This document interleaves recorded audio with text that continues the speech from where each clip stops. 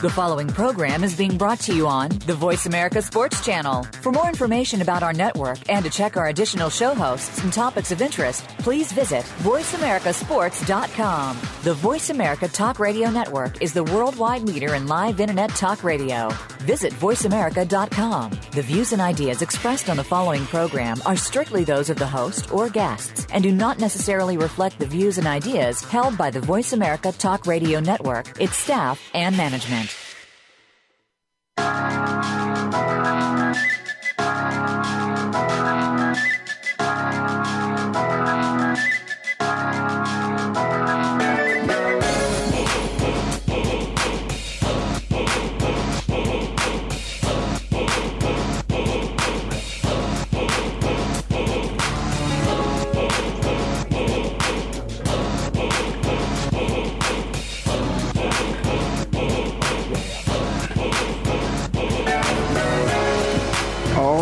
You hear the music, you know the show. You listen to Rail of Sports on the Voice America Network. I'm in Phoenix, living like it matters. And what matters to me? Come on, you guys know what matters to me. The Ohio State University, of course, had a football game last week against that school up north. And, of course, it was a football game. I think as I went down memory lane, I remember a few years back, it was a game very similar to that. I think at that time, although everybody thinks the Big Ten Conference has taken a bow to a couple other conferences out there, I believe they were 1-2, and the score was something very similar. So we're going to talk about that a little bit. But I got in the studio with me my friend Doug Mack, Dougie Mack. I just call Doug whatever I want to call him on that particular day because my man always got it going on. What's going on there, Doug? I'm just chilling, Ray. Just having a good day, man. Well, it's a good Tuesday. We chilling in the studio because it's kind of cold It here is cold. Right? They're keeping it frigid. They want to make sure we're on our toes. Well, I'm not going to sleep in here, man. Too much going on, man, in the world of sports. And as I said, I'm a happy man. The Buckeyes won. I'm not sure, what your take on that was going to be prior to the game because we didn't discuss it. Nope. But I would say this, that as somebody who has a passion for sports, you had to say that the game was entertaining. It was a heck of a game. It was a better game than I expected it would be, and it just seems like Urban Meyer's got this little magic thing working right now. Every time it comes down to a fluky or close or unexpected outcome, he's on top right now. So they got it going. I would say that Urban might have something going on, but that guy down there at Auburn's got something going on as well because Auburn a couple weeks ago got a lucky bounce, it just so happens to land in the right hands on into a score, and then, of course, the way that game ended. But I would say this about Urban Meyer and the Buckeyes. I think because it's Michigan, it's a rivalry game, and that's how those rivalry games, they play out. Yeah. Throw away, who the pundits may think is a better team than the other. You play your whole life. That's an Ohio State, Michigan kind of thing. And I said the word just because I want everybody, in case those people out there listening, they don't know who that school up north is, you can certainly Google it and you'll find out. But that's a childhood thing. You grow up not liking the other state, and you get a chance to play against each other. And that's really what the season's all about. And that's one thing when Urban came and accepted the job, being an Ohio kid, he knew what was the most important thing for him as he came in to take over that job. Yep. He knew that he had to beat the team up north. Every coach on both sides of that equation have to beat the other one. You have to beat Michigan. That was John Cooper's big thing, right? You just got to beat Michigan. And then, obviously Bo had pretty good success in that rivalry for a while as well. So, yeah, you got to take care of the other side of it. And the Auburn-Alabama game might be the greatest game. I don't know. That was a great. I don't even know what to say about that. That was a great college football game. It was unbelievable. But I believe that's what college football is all about. I mean, you get the enthusiasm from the fans there, the loyalty because of people who attended those universities. You get the entire state behind you. And those two are again, within the same state. And they're going after each other. Either you're in Auburn or you're in Alabama. And I don't think anybody could have walked out of that stadium, mad or not, although I guess there was an altercation. Somebody actually killed somebody. Yeah. But, you couldn't walk out of that stadium disappointed. It's a game. You want to win. But you got to be – I'd be happier if I walked out and it was a great game than if it was a blowout. You'd be like Nick Saban. If it's a blowout, he's asking people and begging people to stay in the stadium, And so they stayed, and got a different result. One of the greatest games I've ever seen in person was when my Washington State Cougars lost to Michigan in the Rose Bowl in 1998, New Year's Day. Right at the end. It was a great game, and it came down to the last of it, and we showed well. I mean, little Washington State against Michigan, who won the national championship that day. That was still a pretty good game. Well, we got a guest on the line with us, and I want to bring him in. He's a friend from the Hall of Fame city of Canton, Ohio. He's also a great filmmaker. And we have Dave Jingo on the line with us now. Dave, are you there? I am here. Hey, what's happening back there, man? Hey, thanks for having me on. I appreciate it. Well, no, it's good to have you on. I never like to celebrate by myself. I'm never one of those kind of guys that want to celebrate by myself. So I wanted somebody else to. And I'm just curious, there's a different perspective. Some of you may have seen the celebration of which took place when Eddie George was watching the game and watching the Buckeyes, of course, win. And I'm just curious how it was in the Jingo household, whether you were with some friends or family, but how was that celebration as you watched the Buckeyes wrap that game up there, Dave? It was a pretty raucous celebration. I was at a friend's house. We had a kind of a football party. We watched football all day and cooked a lot of food and ate and enjoyed each other's company.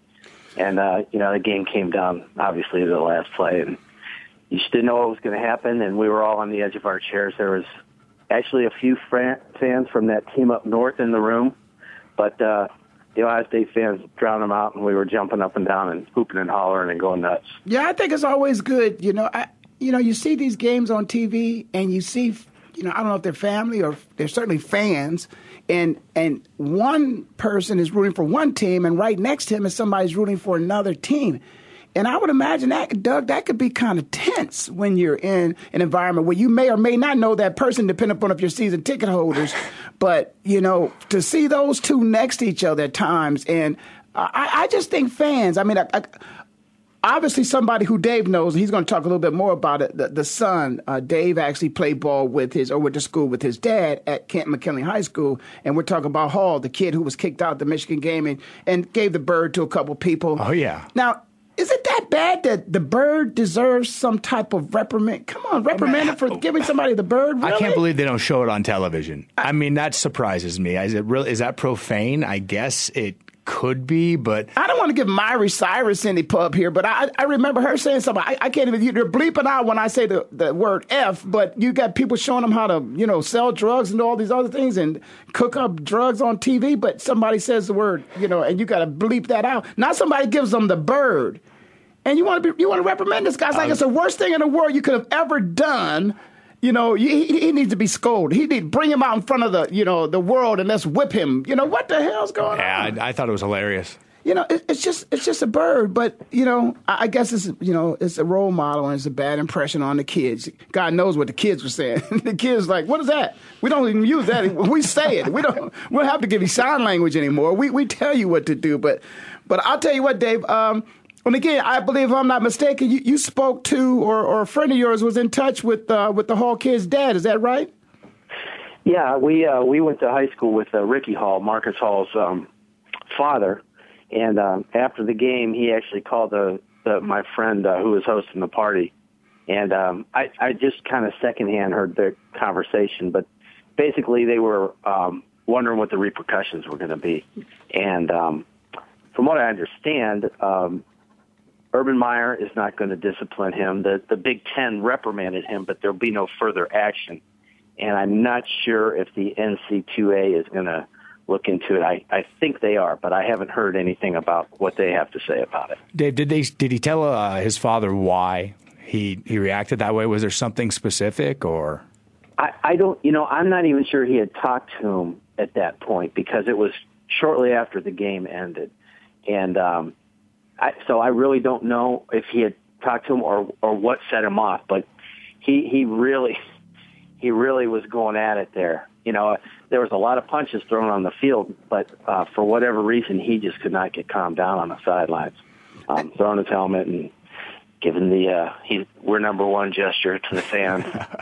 Well, I think this, Dave, for sure. I think just from what I saw, I think the emotions escalated once he was ejected from the game, and it's my understanding again that it had more to do with the throwing of punches than it had to do anything with him coming off the field. Because, unlike some sports where it's okay, there's certain sports where it's not okay.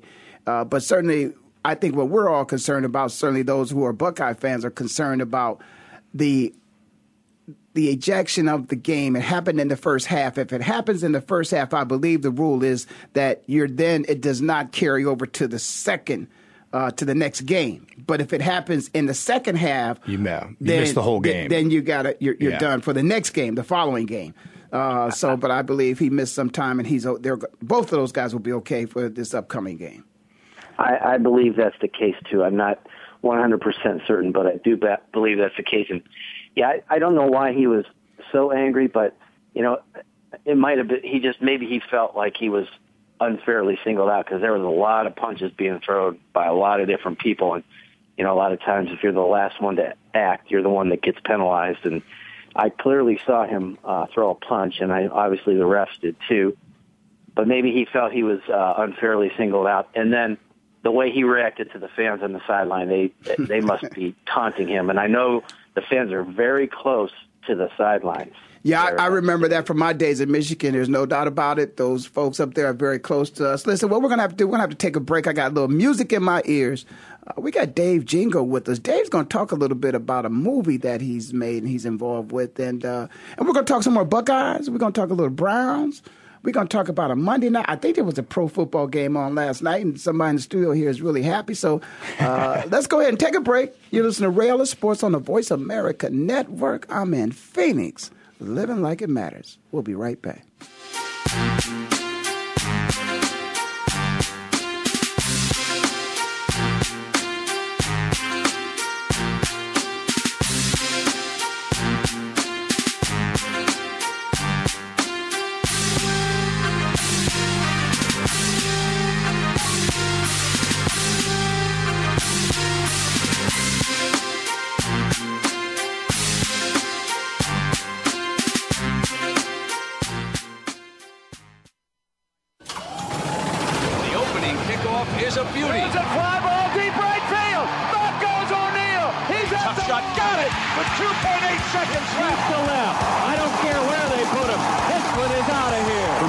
To the pros, we cover everything.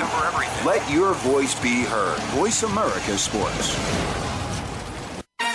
So Andy Serling packed his bags, left the city, and is enjoying his temporary digs in Saratoga. But that won't stop us from bringing you Playing to Win, the best online handicapping show for serious horse players. Catch Andy and his great lineup of guests every week throughout the month of August on location from the beautiful Saratoga Racecourse. He and his guests are some of the best in the biz. They bring you new insights to making money, and they tell it like it is. I'm 3-5-1 in this race, but the 3 is very much the one to beat. We're going to completely disagree on this race. I absolutely despise her, especially at 1-2. And it's anything but the same old horse racing show. This is a 9-horse field, but really there are 7 donkeys and 2 zebras. Playing to Win with Andy Serling, a show seriously committed to making more money at the game, but with a personality. This is a dunce cap horse for me. If this horse wins, next week I got the dunce cap on. YouBet.com's Playing to Win, presented by the Daily Racing Form. Look for it the day before big race days, mostly Fridays. Find a complete schedule in the Daily Racing Form or click on Playing to Win at YouBet.com. You may not know all their names, but you certainly know what they did. They helped make this game into what it is today. Now we can do more to help them. The NFL Alumni Association is proud to assist our retired players to help make their lives better today and tomorrow. To learn more, please visit NFLalumni.org. Hi, I'm Ed Krell, CEO of Destination Maternity. We proudly support the March of Dimes work to reduce the rate of premature birth. The numbers have gone down in the past 5 years, but still, nearly 500,000 babies are born too soon in the United States each year. We're helping the March of Dimes fund cutting-edge research and community programs to help more moms have full-term pregnancies and healthy babies. Join us in working together for stronger, healthier babies. Visit marchofdimes.com. Your internet flagship station for sports, Voice America Sports.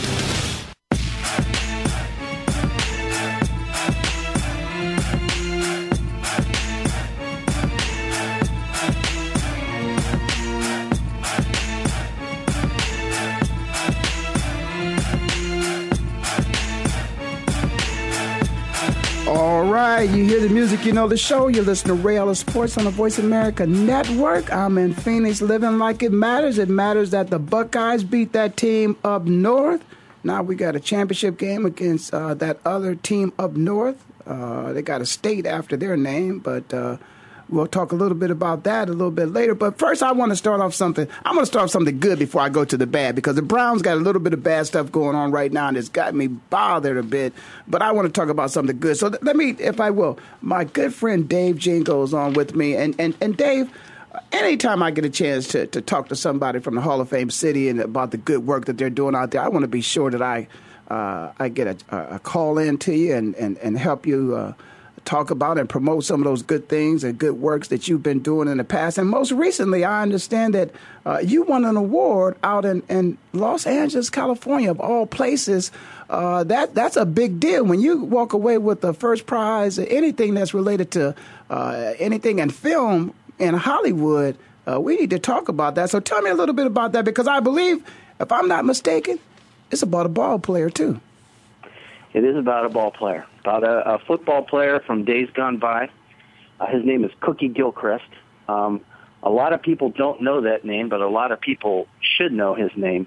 He played for the Bills in the early 60s. That's probably what he's most famous for here in the States. He also played up in Canada in the 50s. He played in the CFL, won some championships up there, won a championship with the Bills in the AFL. Was really labeled as the Jim Brown of the AFL. He was a fullback, an unbelievable physical specimen. He had speed, he had strength, he had moves, smart football player, very, very dominant.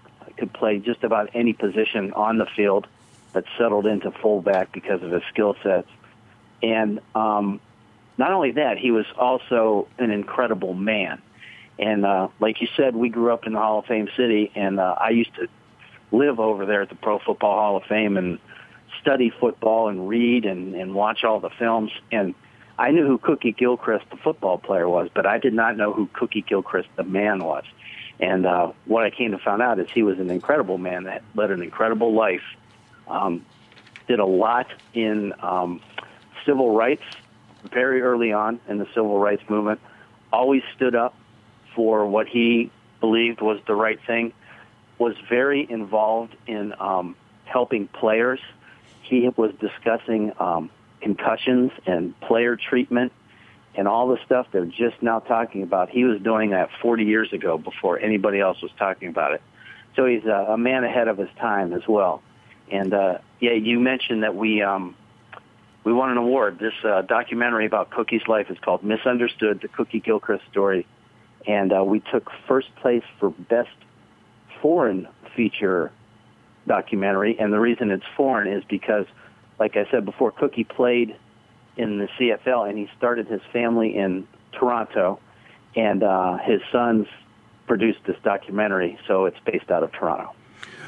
Wow, you know, it's interesting because I hear the things that you say about Cookie, and many times we don't hear about, you know, the struggles and the times and the generation of things that happened during that period of time. We don't tie Cookie's name to those things. Is there a reason why Cookie's name in your mind was not attached? I mean, I know the names of Muhammad Ali. I know the names of Jim Brown and Bill Russell. Of course, they had a larger and a much bigger voice. And Kareem Abdul-Jabbar, who was Lew Alcindor during the civil rights movement. Was it the fact that Cookie was up in Buffalo, or was it someplace else where he grew up and that his name just wasn't on the radar? I think there's several reasons. One, he, you know, a lot of times he was his own worst enemy, and he battled virtually every owner and every coach that he ever played for. He, you know, it was usually over salaries or, you know, something along those lines. And back in those days, you know, they were not getting paid really what they deserved based on what they were putting their bodies through. So he was always fighting for that. So he was basically kind of labeled a troublemaker and an ingrate and kind of blackballed, quite frankly. So he would never get any kind of endorsements or anything like that, although He should have. He was a very articulate man. He was a good-looking guy in today's landscape of football. He would be a very, very highly sought person to push people's products. But he just always was rubbing people the wrong way. And then some of the things he did, this I don't understand.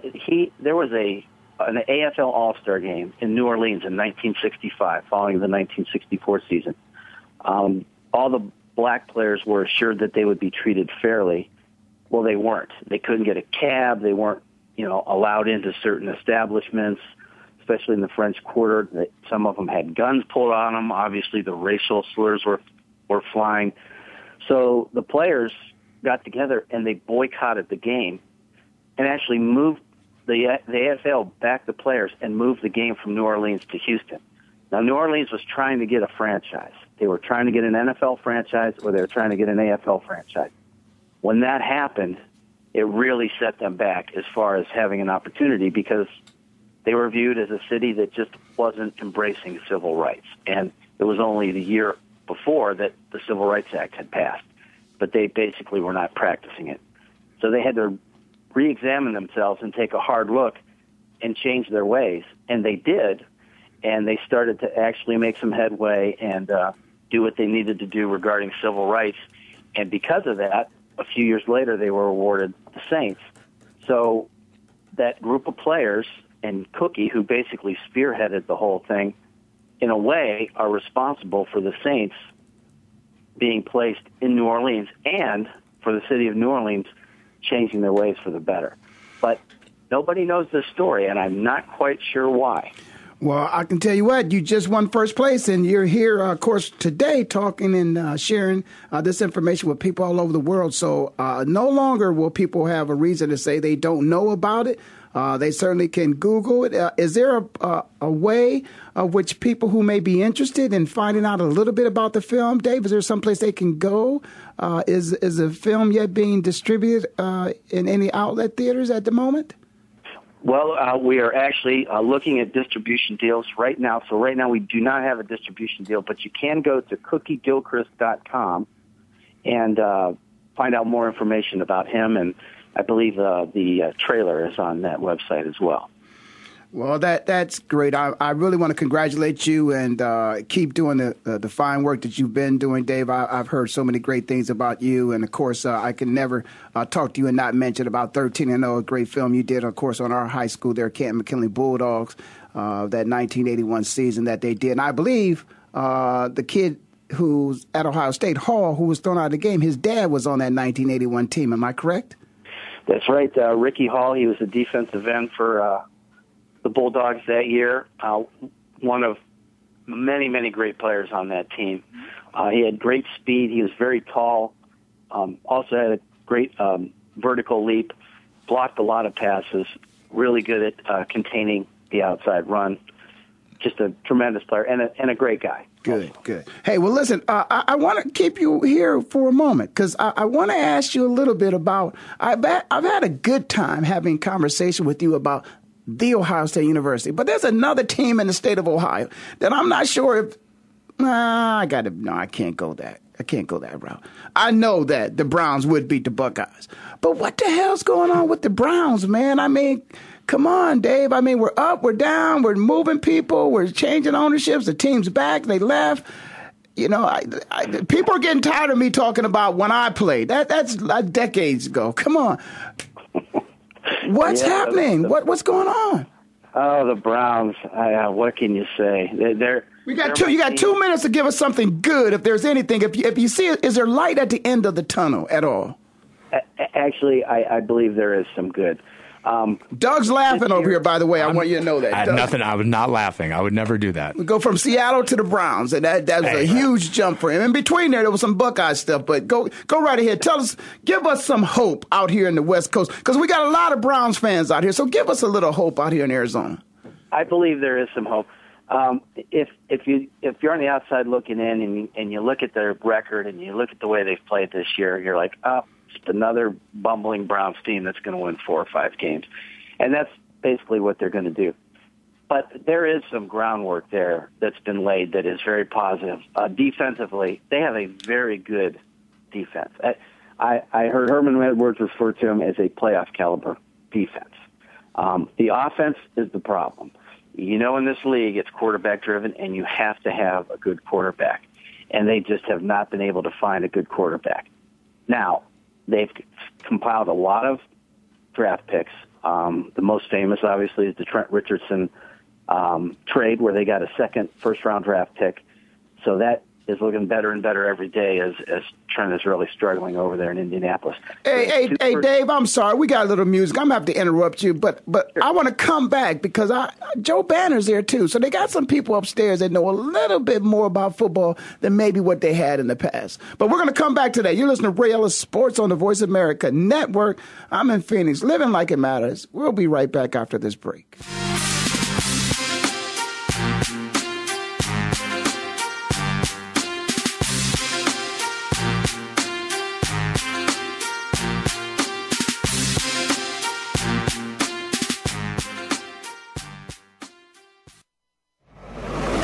Your internet flagship station for sports, Voice America Sports.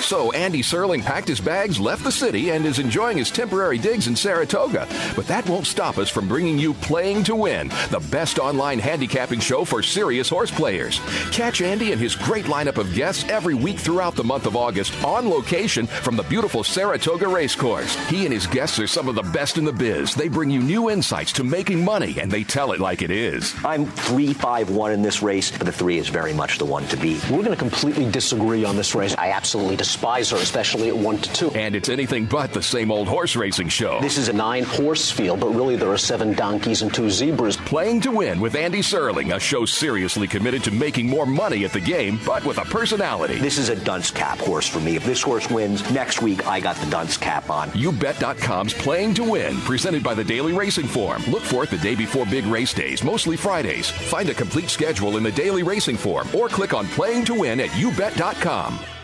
You may not know all their names, but you certainly know what they did. They helped make this game into what it is today. Now we can do more to help them. The NFL Alumni Association is proud to assist our retired players to help make their lives better today and tomorrow. To learn more, please visit NFLalumni.org.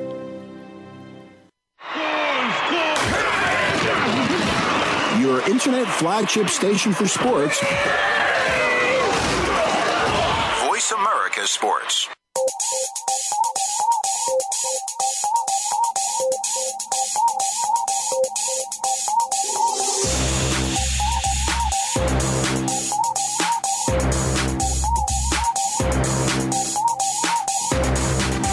All right, you hear the music, you know the show. You're listening to Ray Ellis Sports on the Voice America Network. I'm in Phoenix, living like it matters. Buckeyes victorious last weekend. And that matters to me. It's my show, Ray Ellis Sports. And of course, I got my good friend Doug Mack with me. And I'm going to let my man Dave Jingo finish up. Of course, Dave, outstanding filmmaker, and just did an outstanding job. Actually won an award. In fact, not just an award, but first place for his best film feature documentary at the All Sports Los Angeles Film Festival. It was a story, of course, about a great ball player for the Buffalo Bills. It's entitled The Cookie Gilchrist Story, Misunderstood. Cookie Gilchrist. So, Dave, let's talk a little bit about, and by the way, you know, that whole Cookie Gilchrist stuff and all that stuff is kind of reminds me of my good friend John Wooten and the work that they're doing with the Fitz-Pollard Foundation. I think they need to recognize Cookie. Perhaps I need to talk to good friend John, and I'm sure they probably have already had some conversations with the Gilchrist family. But Dave, quickly, the Browns. I think you were headed towards what you think might be a solution. I added a comment in there. They got a good man at the helm up there, body man from the Philadelphia Eagles, Joe Banner, part owner. I think somewhere in the front office as some type of executive, if not the GM. I see a couple of those pieces to the puzzle coming together as well. But the Browns fans have been probably the most patient fans of all because I think there may be one of maybe 3 or 4 teams that have never been to the Super Bowl, although they've been quite close. Are the fans going to continue to support the team, which I think they will, but throughout the rest of the season, do you think the fans will continue to support the team, knowing that, that division, it's tight, but you can't keep losing games and expect to make it to the playoffs? Yeah, I think they'll absolutely support the team. They always do, win or lose. It doesn't matter how many games they lose. They always support the team. There's very little hope for playoffs, even though the records are fairly close. But the Browns are in last place and sliding. They're playing the Patriots next week, so that doesn't bode well. But there's the joke around here is wait till next year, which we always do, and nothing ever happens. But like I said before, I do think there are some positive things going on here like never before. The defense is really stout and is a playoff caliber defense. They need a few more pieces to the puzzle. They have a lot of draft picks. I think at this point they have the advantage of or the luxury of only needing to add depth to the defense, which is something they've never been able to do. It's always many main pieces they needed to find. And then on offense, you have to have that quarterback. We saw a taste of what a good quarterback does. Brian Hoyer played a couple of games, and then he blew out his knee, and that was the end of his season. He had basically learned in the Patriot system under Tom Brady, and he played like Tom Brady. He didn't have the same athletic skills, but he got rid of the ball fast and made good decisions and quick decisions and was accurate downfield. But, and they were successful, and it seemed to make the whole offense better. The line was better. They could run better. It was opening up the running game. So I think if they get a good quarterback with all the draft picks they have, they need to add a little depth to the offensive line. They need a key or a feature running back. I think they can find that either in free agency or the draft. But the key is you got to get it right on the quarterback. If they get it right with the quarterback, I think they're really headed in the right direction. All right, well, if you had your druthers and you're looking at the smorgasbord of quarterbacks that are going to be on the board next year, who would you take given your pick? Oh boy, there's several guys and they're all a little different. Mettenberger, he intrigues me from LSU. He's a pro-style quarterback, and I personally would take a pro-style quarterback with mobility. That's basically what I'm looking for. I think this read option is probably not going to last long because these quarterbacks are getting killed. So if you have a quarterback that can run a pro-style offense but is mobile enough to keep the play alive and keep the pass play alive, I think that's what they need. Mettenberger, he's intrigues me. Teddy Bridgewater intrigues me. Manziel, I just don't know if he's quite suited for the NFL. He's going to run around and he's not very big. So Dave, you don't like the kid out of Alabama? His name's escaping me right A.J. now. McCarron. Yes, A.J. McCarron. Yes, he's definitely one that I would consider. He's got a little bit of mobility, good arm, real smart kid. I would definitely consider him too. Okay, I'm getting a head shake over from Doug Mack. Come on, Doug. What's going on, A.J. McCarron. I mean, come on. Has anyone ever benefited more from the system and the team they played on? The guy's got the offensive line for a low-level NFL franchise pretty much for his entire career. He's got great running backs behind him, and he just sits in the pocket and plunks and dunks. Well, I wouldn't say he has great running backs because of the Alabama running backs, I don't. It's all about the line. Yeah, well, and you're exactly right, and that's where I think that the Browns need to concentrate a little bit more. I mean, they're doing okay. After all, they got a receiver who at 200 yards receiving, two consecutive games. Yeah. That's a little history right there. Josh Gordon. Yeah, but at the same time, I think anybody in that division, particularly in that part of the country, the running game, you have to have a running game. If you don't run the ball in that AFC division, you can forget about it. You just got to run the ball. I just wouldn't want A.J. McCarron to be the centerpiece quarterback of my franchise. Well, if you really think about given Marcus Mariota on the board. All you have to do nowadays, you have to accept the fact that your defense is going to have to be stellar. You cannot just have an average defense, particularly secondary. That's where I want to go with this. And I'm not biased. It's just the truth of what's happening now. Because this is becoming – You're biased. This is a passing league now. And everything is to the advantage of the receivers and the quarterback. You can't hit the quarterback and you can't hit the receivers. So those are two people that are untouchable, and they have the ball. So you better try to do something to try to stop them. I agree. Because, again, everybody's saying, you don't need to draft a running back in the first round. But, I still think you need a damn good running back, and you need to have a great offensive line because you want to try to control the game if you can once you're ahead. But, again, you don't want to get too overcautious to the point where you're playing not to lose instead of playing to win. I still think I don't mind if a person still wings the ball when they're ahead. If that's what got you there, you can't try to get away from it all of a sudden become very conservative because that time does stay on the clock now. Yeah, but do you trust A.J. McCarron? He's won almost 3 national championships. He's won 2 national championships. So can he, as they say, manage a football game? I think, as a matter of fact, let's talk a little bit about that. I don't think he lost the game. Gino Toretto won a lot of games, too. I don't think he lost the game. I think Nick was actually outcoached in that particular game. Of all the times that he needed to be on top of his game. He was. I don't think he was. I think he was. Case. Well, I don't think he wanted that second back on the clock. If you see, that's what I said. Sometimes he outcoached himself. But then not only that, I'm okay with that. Dave, you can see we've moved on to Nick Saban in the Alabama game, but it's all because we're looking for talent and we're searching for talent. So we find ourselves talking about Nick Saban and his quarterback and potentially some of the other guys that he has on that team that could help the Browns and some other teams because they obviously need him. But let's talk about his coaching on that last play, if I will. I will say this about what Nick did, and you actually saw some people critical of Nick that his team was not prepared because they didn't cover that kick, your field goal. Yeah, myself included. But that's not true. If you go back and you watch the film, you'll see a couple of those guys that got blindsided. They were inside the 20-yard. They were close down by the 20-yard line. So they did run downfield. And it was a cover. They maybe didn't call it, but they covered. There was a couple crackbacks downfield. But the majority of them watched the field goal then reacted when they saw a dude grab the ball. No. And by that time, Auburn had set up the picket fence. They had the wall. That was a called play. Left. If you watch it, they came and set up the wall. And again, this is the same thing. Both of them had a call. Their called play, which is everybody's called play. With their pants down. Everybody's called play is if it's a field goal, you're going in and you're going to run the play, which is a field goal. It wasn't a field goal. It wasn't a fake field goal. It was a field goal.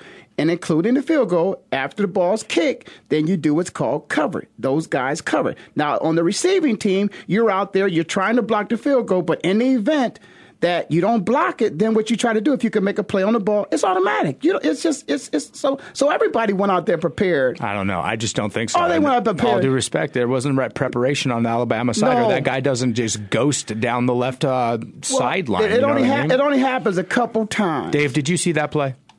I did, and I also heard the Alabama coaches talking about it. And one thing they did was they put that kid in that returned it. I think he's their kick returner.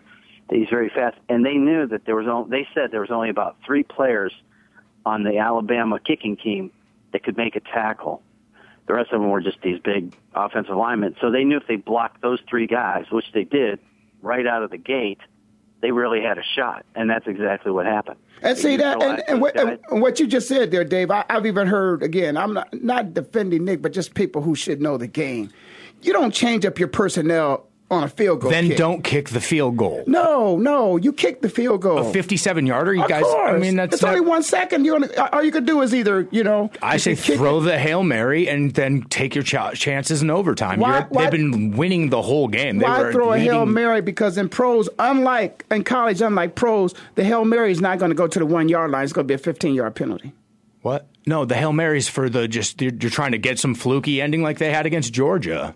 Well, yeah, you think they're going to catch it, but also, I take my chances with that because then if there is an interception, I know I've got my personnel on the field that can run that kid down. But that's just my opinion. But the law of percentages is also that there's a greater chance you're going to make the field goal than you're going to, the Hail Mary's going to. I don't think he'd ever hit one that far. I'm not sure on that, but I mean, 50. It seemed ambitious. But the percentages is better for. Okay, well you may be right about that, but it didn't work out. How's so? Oh, what the hell, man! I know what you want to do. You just want to move on. I just want to argue about you this. You just want to talk about so we can get to the Seahawks. So let's go ahead and move. We're going to move right into that. David, if you can hang on with us, hang in there, man, because we're going to talk a little bit about a team last night, and I'm wondering what's your team.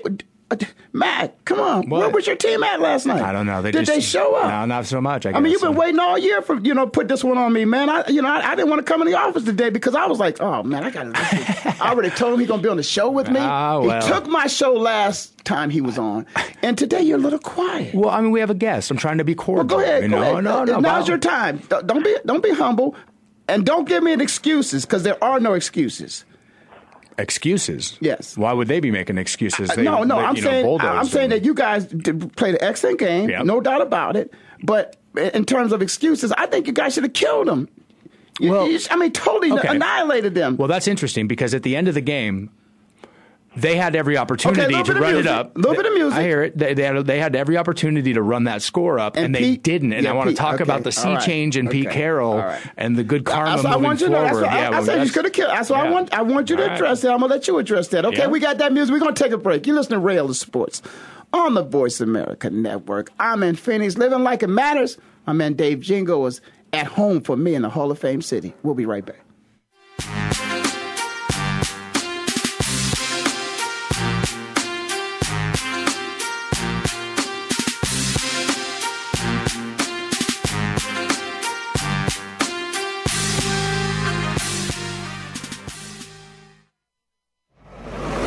Your internet flagship station for sports, Voice America Sports. So Andy Serling packed his bags, left the city, and is enjoying his temporary digs in Saratoga. But that won't stop us from bringing you Playing to Win, the best online handicapping show for serious horse players.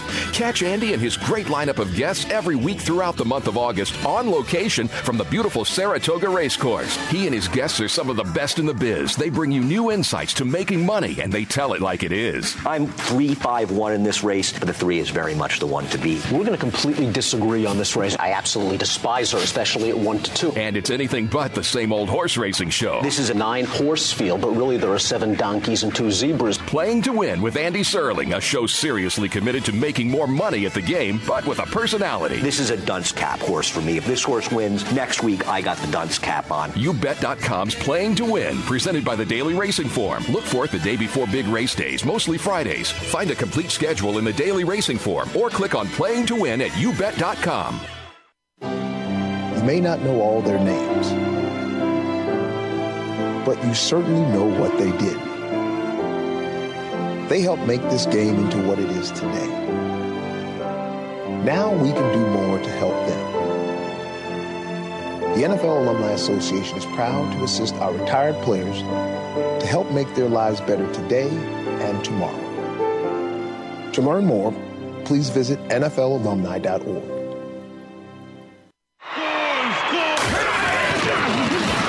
Your internet flagship station for sports, Voice America Sports.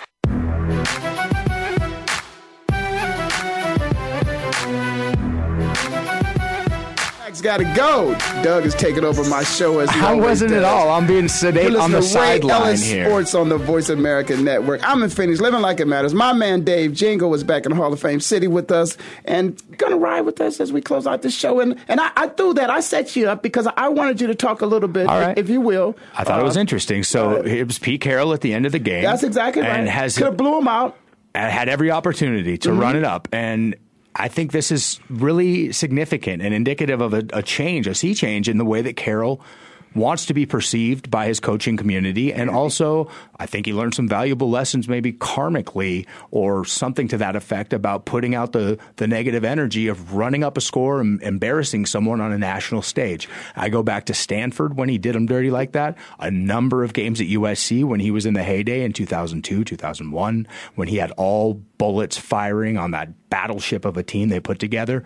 And he did every chance I saw he took to put it up on people, to just put gaudy scores and gaudy numbers on people. But to be honest, and I think that's a bad thing to do. To be honest, you really can't.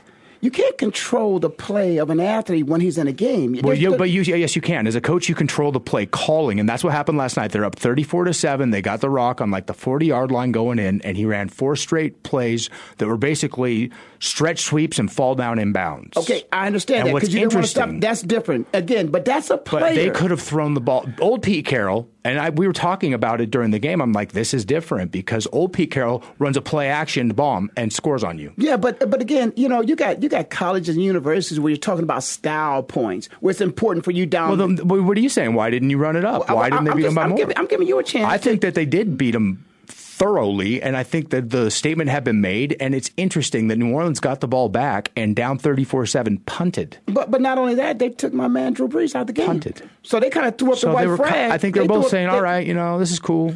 Yeah, it's one of those type of things where, you could just imagine, I believe it was injuries on Mike into play. And Mike this morning, it's funny, the little Mike was talking about the fact that for the first time in his life, he got as close to as ever possible for him to get a game ball that was sent to him by by Northwestern University because he was a captain before a game and they sent him a ball. And in the professional ranks, you got to understand, man, there are guys.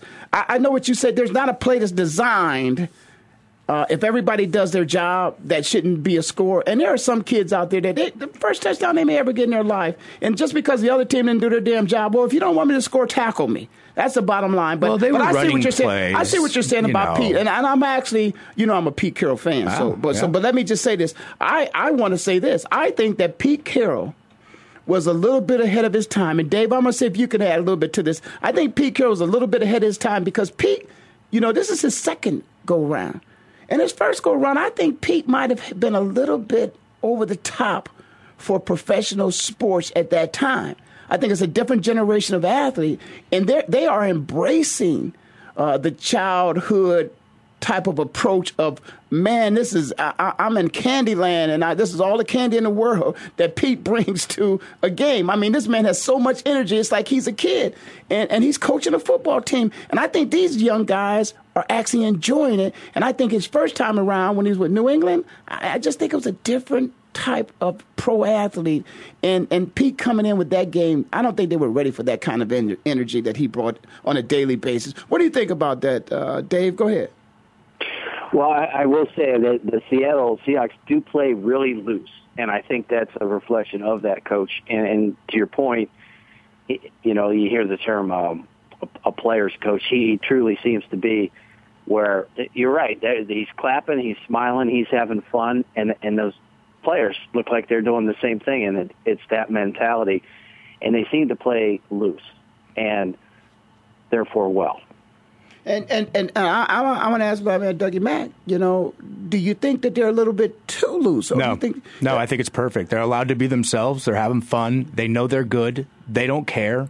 I think it's a perfect balance, and they're doing some different things up there. When Russell Wilson was interviewed after the game by the ESPN crew there on the field, he came on and they talked about his numbers. His numbers were incredible. He went out there and, the student became the teacher. Brees is his idol kind of thing happened.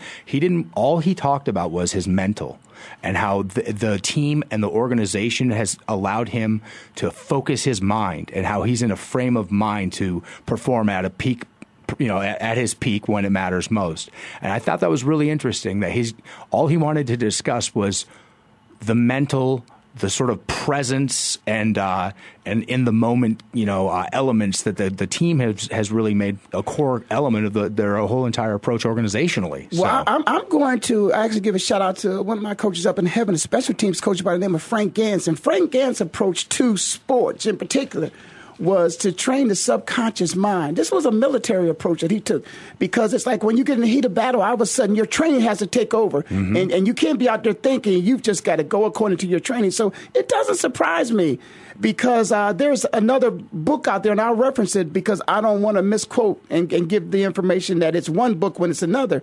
But there's some stuff that's going on that Pete Carroll has bought into, a mental approach in getting your players in the right frame of mind.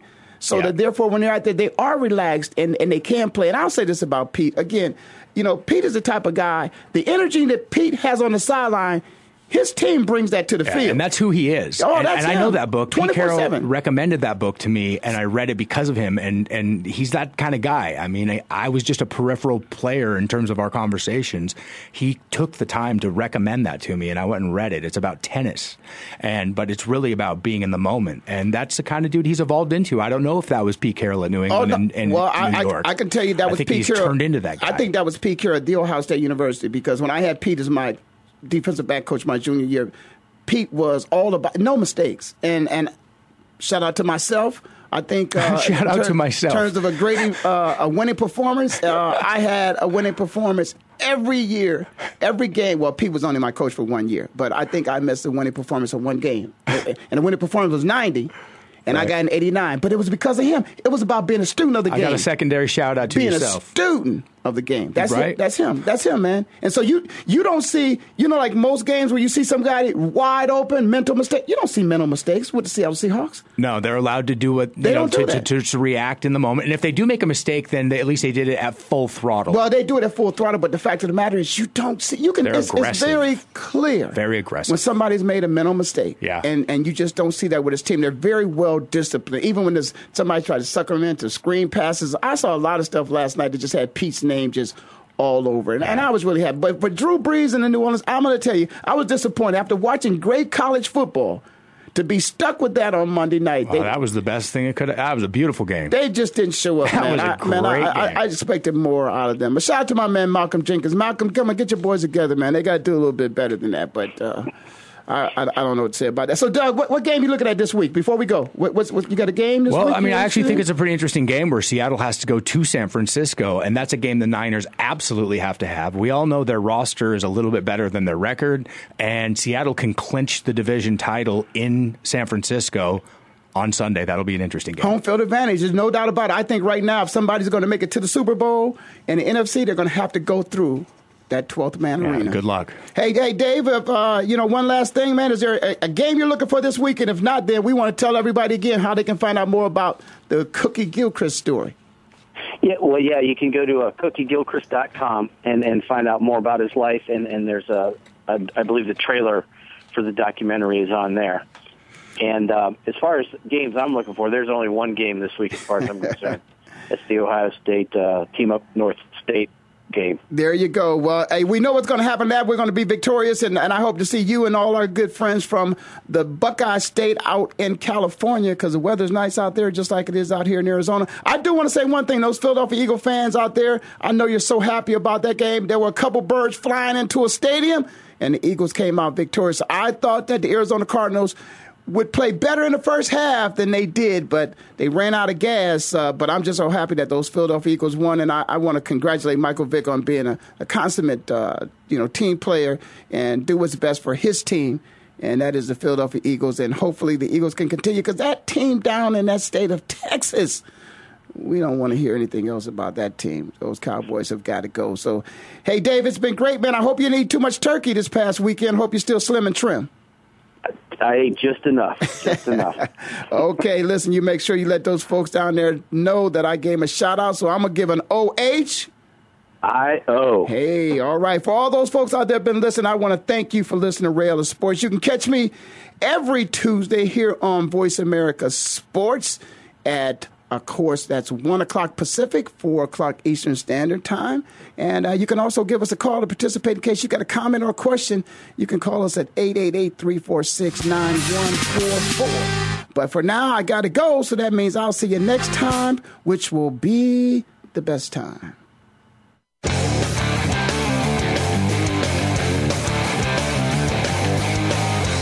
Thank you for spending this hour with Ray Ellis Sports. We hope that you've enjoyed today's conversation. For more information and to write Ray, visit RayEllisSports.com. That's RayEllisSports.com. Be sure to join us again next Tuesday at 1 p.m. Pacific Time, 4 p.m. Eastern, right here on the Voice America Sports Channel.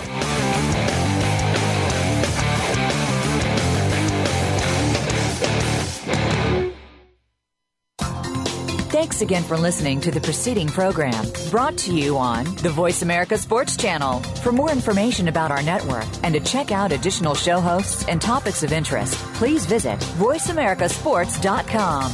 The Voice America Talk Radio Network is the worldwide leader in live Internet talk radio. Visit voiceamerica.com. The views and ideas expressed on the preceding program are strictly those of the host or guests and do not necessarily reflect the views and ideas held by the Voice America Talk Radio Network, its staff, and management.